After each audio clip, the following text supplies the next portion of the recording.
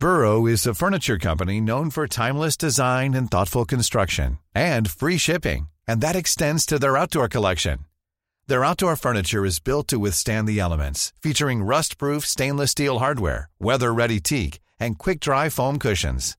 For Memorial Day, get 15% off your Burrow purchase at burrow.com/ACAST and up to 25% off outdoor. That's up to 25% off outdoor furniture at burrow.com/ACAST. Do you know a student getting ready to go to college? Or are you looking at going back to school yourself? The Woodward Hines Education Foundation and the Get to College program help more Mississippians get to and through college to get certificates and degrees that lead to meaningful employment. They offer free college planning advice, including hands-on FAFSA completion assistance through in-person or virtual appointments. Visit gettocollege.org to learn more.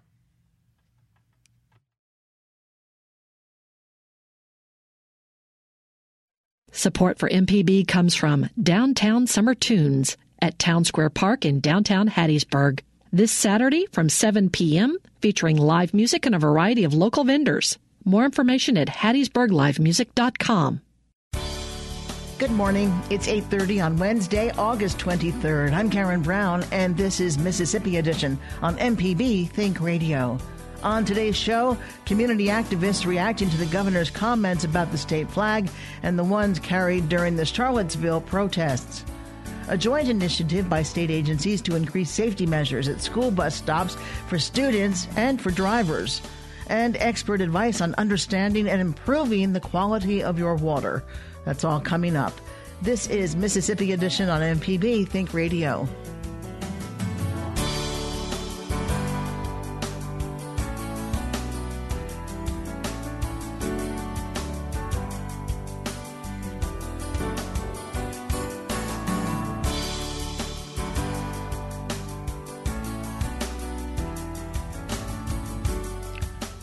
Confederate monuments and symbols are at the center of heated debates around the country, while the Mississippi state flag is the basis for passionate pleas in the state.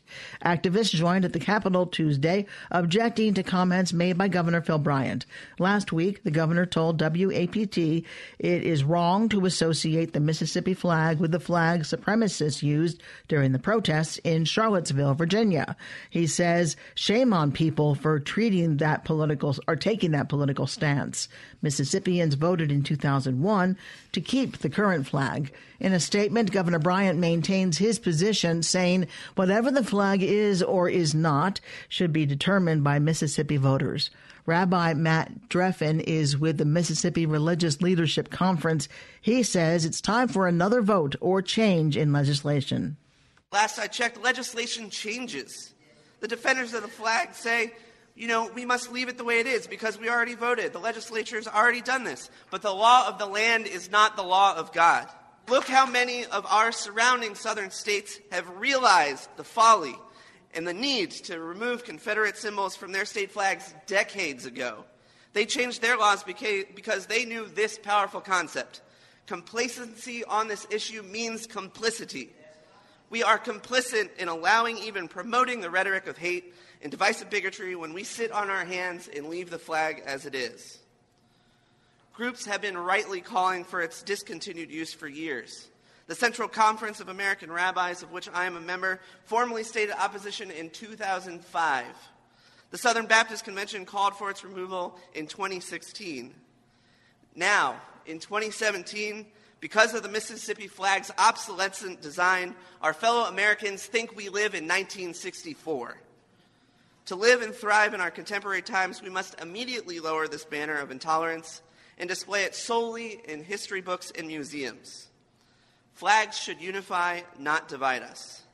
Let us create a new flag, one of solidarity and mutual prosperity, one which we can be proud of because it reflects the deepest value stated in the book of Genesis, that we are all created in the image of God.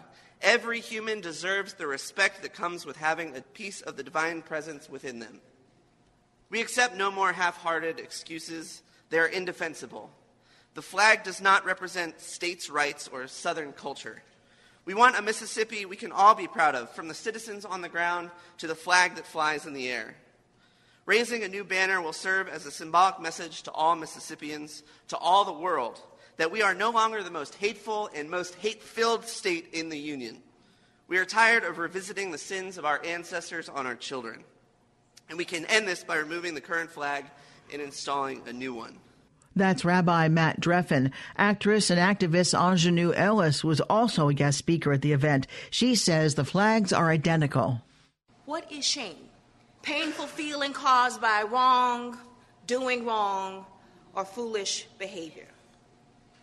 The flags that flew in Charlottesville had a red union or background.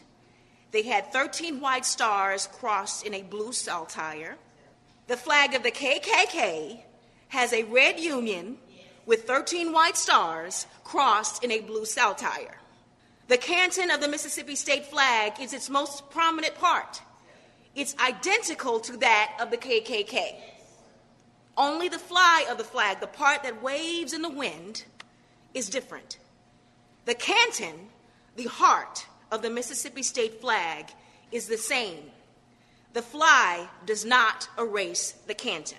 Perhaps Mr. Bryant is suggesting that the principles of the Mississippi state flag are different, and that is why we should feel shame. Let us speak of those principles. The Mississippi Statement of Secession says very clearly our position is thoroughly identified with the position of slavery, the greatest material interest in the world. These are not the ramblings of KKK agitprop. They are the words, the language the state of Mississippi used to reason their departure from the Union. It is what it thinks of black citizens. We are nothing more than a material interest. Show me the man or woman who can read these words to a black child and not feel shame. Can he feel their inevitable questions without having to give context or hedge or hide or invent? I understand that at some point there has been a commingling of God and this flag, love in this flag, honor in this flag, family in this flag. So I understand perhaps the difficulty to separate these ideas, that they become the same idea, and to denigrate one is to denigrate the other. If you condemn the flag, then you are condemning my family. If you condemn the flag, then you are condemning my honor. If you condemn the flag, then you are condemning God. I remind you that God does not move in objects. The God, hear me when I say this, the God of the hanged man cannot be the God of the lynched. It is the same flag, but it cannot be the same God. This flag makes no peace. It silences, but it does not make peace. It torments. It terrorizes. If you do not know, you are in denial. This is its work. It breeds fear. It closes a mouth that would speak up for what is right. The Klan who wore badges during the day, the White Citizens Council, no longer need ropes and bombs and Jim Crow in this state because they have this flag. It is a de facto segregator. It is an annihilator of justice in our schools, in our voting booths, in our justice system. Mr. Bryant, I am not ashamed. Ellis tells MPB's Alexis Ware she was compelled to respond to the governor's comments. Those are difficult words to say to your citizens, that people who made that association with what happened in Charlottesville and our flag should be ashamed of ourselves. We got to respond to that. We have to respond to that. What would you like to see happen regarding the flag to get it removed? Yeah, it has to be taken down. I want the governor to take it down. I want schools across the state of Mississippi to take it down. The flag flies in Washington, D.C. The flag flies at the Super Bowl. I want Roger Goodell to stop flying the flag. It should stop being flown in Washington, D.C. I want every principal in the state of Mississippi to take it down from their flagpoles. And I want the governor to take it down. He can do that. He can, his conscience, his soul, his heart, he can speak to himself. He doesn't need the state legislature. He can do that on his own because he wants to protect his citizens. And the practical matter is what Charlottesville showed us is that people are dying. At this moment in history, people are dying because of the legacy of that flag, the principles behind it. And if he wants to be responsive and responsible to his citizens, he will make that move. Ingenue Ellis, thank you so much for speaking with me. Thank you. Thank you. All 8 public universities and some municipalities have removed the state flag. Coming up, state agencies plan to keep kids who ride school buses safe from distracted drivers. This is Mississippi Edition on MPB Think Radio.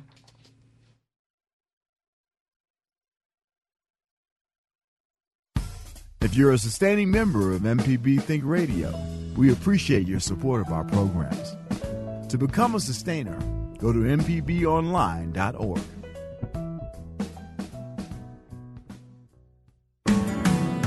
This is Mississippi Edition on MPB Think Radio. I'm Karen Brown. Mississippi agencies and parents hope kids' bus rides for school will be safer. The State Department of Education and the Mississippi Highway Patrol are working together to make sure students get to and from school safely. It's the goal of a new effort called Operation Stop. The public is being asked to stop their vehicles when buses are loading and unloading students. According to a National Student Transportation Association, nearly 78,000 motorists illegally pass school buses across the country on any given day. Philip Nelson is a transportation coordinator for the Rankin County School District in central Mississippi. As a bus driver, he tells MPB's Ezra Wall he's surprised by how many motorists disregard traffic laws regarding school buses. Well, it's the most important thing is when they're loading the bus is just making sure that they get on safely. Then after that, I mean, the bus is the safest mode of transportation to get to school. But then on the hands of the bus drivers, making sure, they're observing all the other motorists and making sure that maintain order on the bus. When you're talking about people who disregard the stop sign on the side of the bus, who, even if there is no stop sign, you're not supposed to pass a bus that's working with students on it that's stopped. So are people just disregarding the law, or are they distracted most of the time when this is happening, or what? I think it's going to be a mixture of both. A lot of times it's just distracted driving, just not paying attention. They see the bus, but then they don't really pay attention to the stop sign that's out. Because all of my drivers know they're supposed to activate the amber lights, which is the yellowing lights that flash on top. And then when they come to a stop and they open the door, then that engages the stop sign to come out. So when they see the lights, they are supposed to start slowing down. What I found in driving is a lot of times people see a bus and they're like, I got to get past it, or I got to get around it just because, it's going to make me late. So they just in a hurry or just not paying attention. Now, I have seen, because the bus is up higher, I have seen people that have gone past, they're on their phone, and then they'll just look up at me and just, sorry, just give me a wave, and the stop sign's out. But, a kid, most of the time, most of our stops are door side, so we got a few that do cross the road, but, it's scary. So has the prevalence of this kind of incident increased over the last 5 years or so with the prevalence of smart technology? Well, I would definitely agree, because even though it's, against the law to text and have your phone, I see it all the time with people texting while they're driving or talking on their phone, just having it out. So I've seen an increase, I would say. So the message of the day is what? Just if you're behind a school bus, stop, don't pass it? Well, now it's okay to pass a bus, but you just got to pay attention if the stop sign's out, and if kids are unloading or loading the bus, then you need to be more mindful of what's going on and pay attention to that, because it is the kids' lives at stake. Well, thank you for your efforts to keep our kids safe, and thank you for talking to me today. No problem. A key part of Operation Stop is increasing visibility of law enforcement by having officers accompany buses on their morning and afternoon routes. Colonel Chris Gillard is director of the Highway Patrol. He says the number of illegal bus passes puts students in danger. Over 30 states did a survey. They conducted a survey. And throughout that survey, there was over 78,000 vehicles that passed stop school bus. Now, that was just at the beginning of this school year. So, as you can see, there's a big need for us to do our part in law enforcement to make sure that our most prized and valuable asset get to school and back home safe every day. So this is literally something that's happening on just about every route every day? Yes, sir, it is. So, talking about getting kids to school safely, some of the efforts that were described were this awareness campaign. Some of the efforts that were described were having law enforcement officers trailing school buses as they're driving through their routes. Is that going to be enough? How will you know when this effort is successful? Well, we have to do our part. And as a result, most people know, visibility is a big part. So we want to make sure that our troopers are out there being more visible. And most of the time when you see a law enforcement officer, you kind of tend to pay a little bit more attention. And a lot of the accidents that we're seeing that are occurring is because people are inattentive to their driving and to what they're doing. Director of Highway Patrol Chris Gillard with MPB's Ezra Wall. A 2011 law named after the late Nathan Key requires drivers in Mississippi to stop 10 feet away from a stopped school bus. Failure to heed the law could result in a $750 fine and a suspended license. Coming up, what's in your drinking water? Find out what researchers say Mississippians need to hear. This is Mississippi Edition on MPB Think Radio. Hi, I'm Dr. Rick DeShazo, professor of medicine and pediatrics at the University of Mississippi Medical Center, and this is a Southern Remedy Health Minute.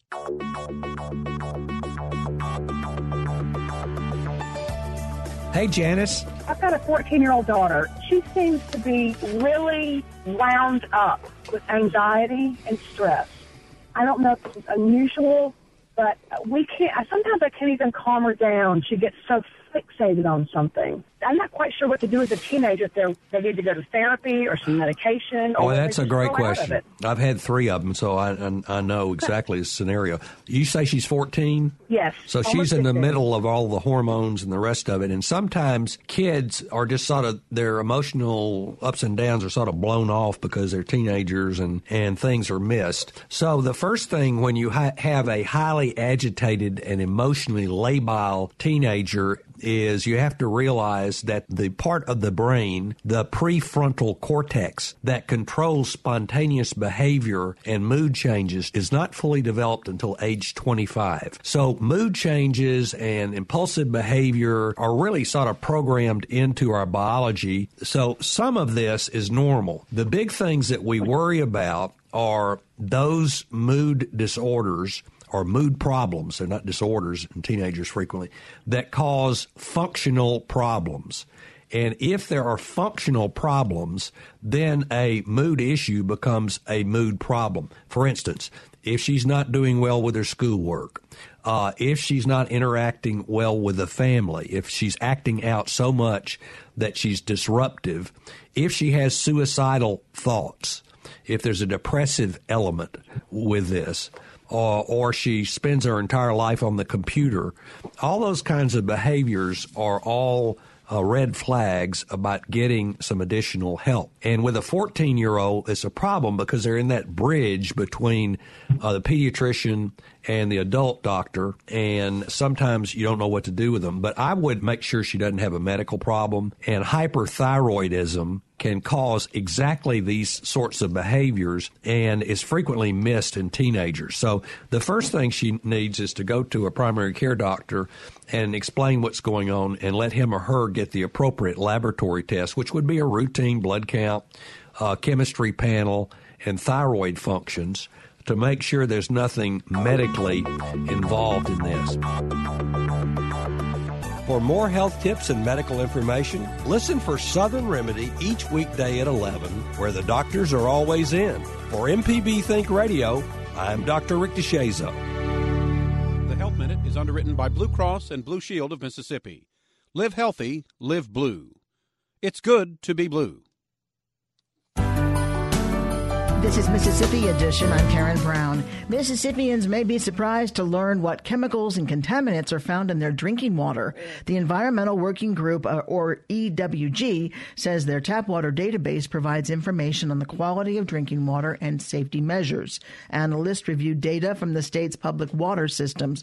Users can go online, enter their zip code or local utilities name, and find all contaminants detected. The site shows levels of pollutants according to the legal limits set by regulatory agencies and according to scientific limits that analysts suggest is safe. Scientists note tap water can include industrial and agricultural contaminants that have been linked to cancer, brain and nervous system damage, developmental defects, and fertility problems. To better protect families, EWG suggests getting in-home water filtration options. Healthy Living Director Nika Leiba tells us why. EWG reached out to all of the state health departments about 2 years ago. So the utilities do their water quality test, and then they're mandated to send that test to the state environmental or public health department. We ask them, and they send us that data. And then we just have to clean the data in that We have to make sure the units are consistent. We have to format it, and that process can take quite a bit of time. Nationwide, were there any alarming spots? The alarming thing was just the widespread nature of contamination in the nation's drinking water. Certainly, some utilities fare better than others, but most utilities had at least one contaminant above health-based guidelines. This does not necessarily mean that they're above legal limits, but they're above guidelines that scientists deem to be a safe level. What accounts for this? The biggest problem accounting for the widespread nature of contamination in our nation's drinking water is the fact that we do not have adequate source water protection programs. So streams, rivers, etc. are being contaminated by agricultural and industrial activity. And this water is what feeds into our utilities.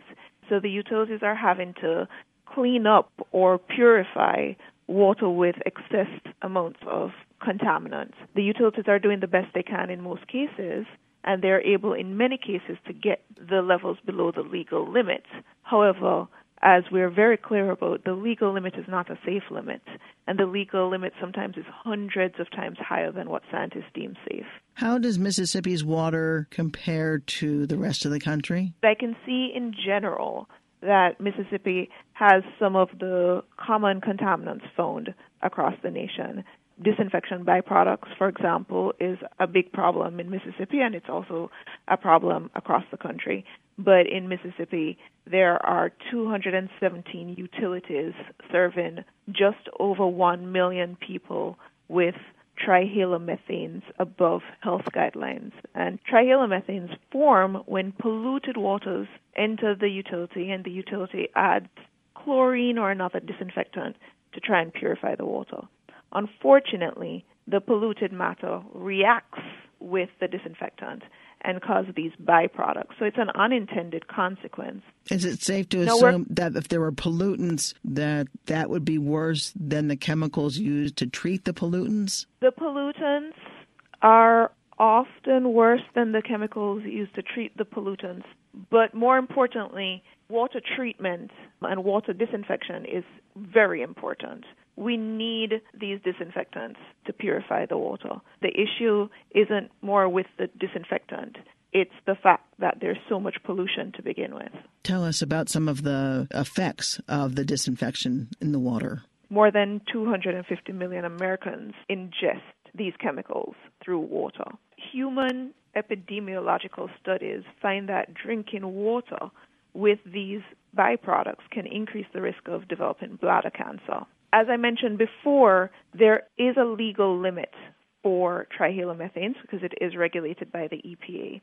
The legal limit is 80, that's 80 parts per billion. But the level that California's state scientists found to be a safer level to have minimal risk of cancer is 100 times lower than that legal limit, is 0.8 parts per billion. The legal amount is not necessarily safe. Legal does not mean safe.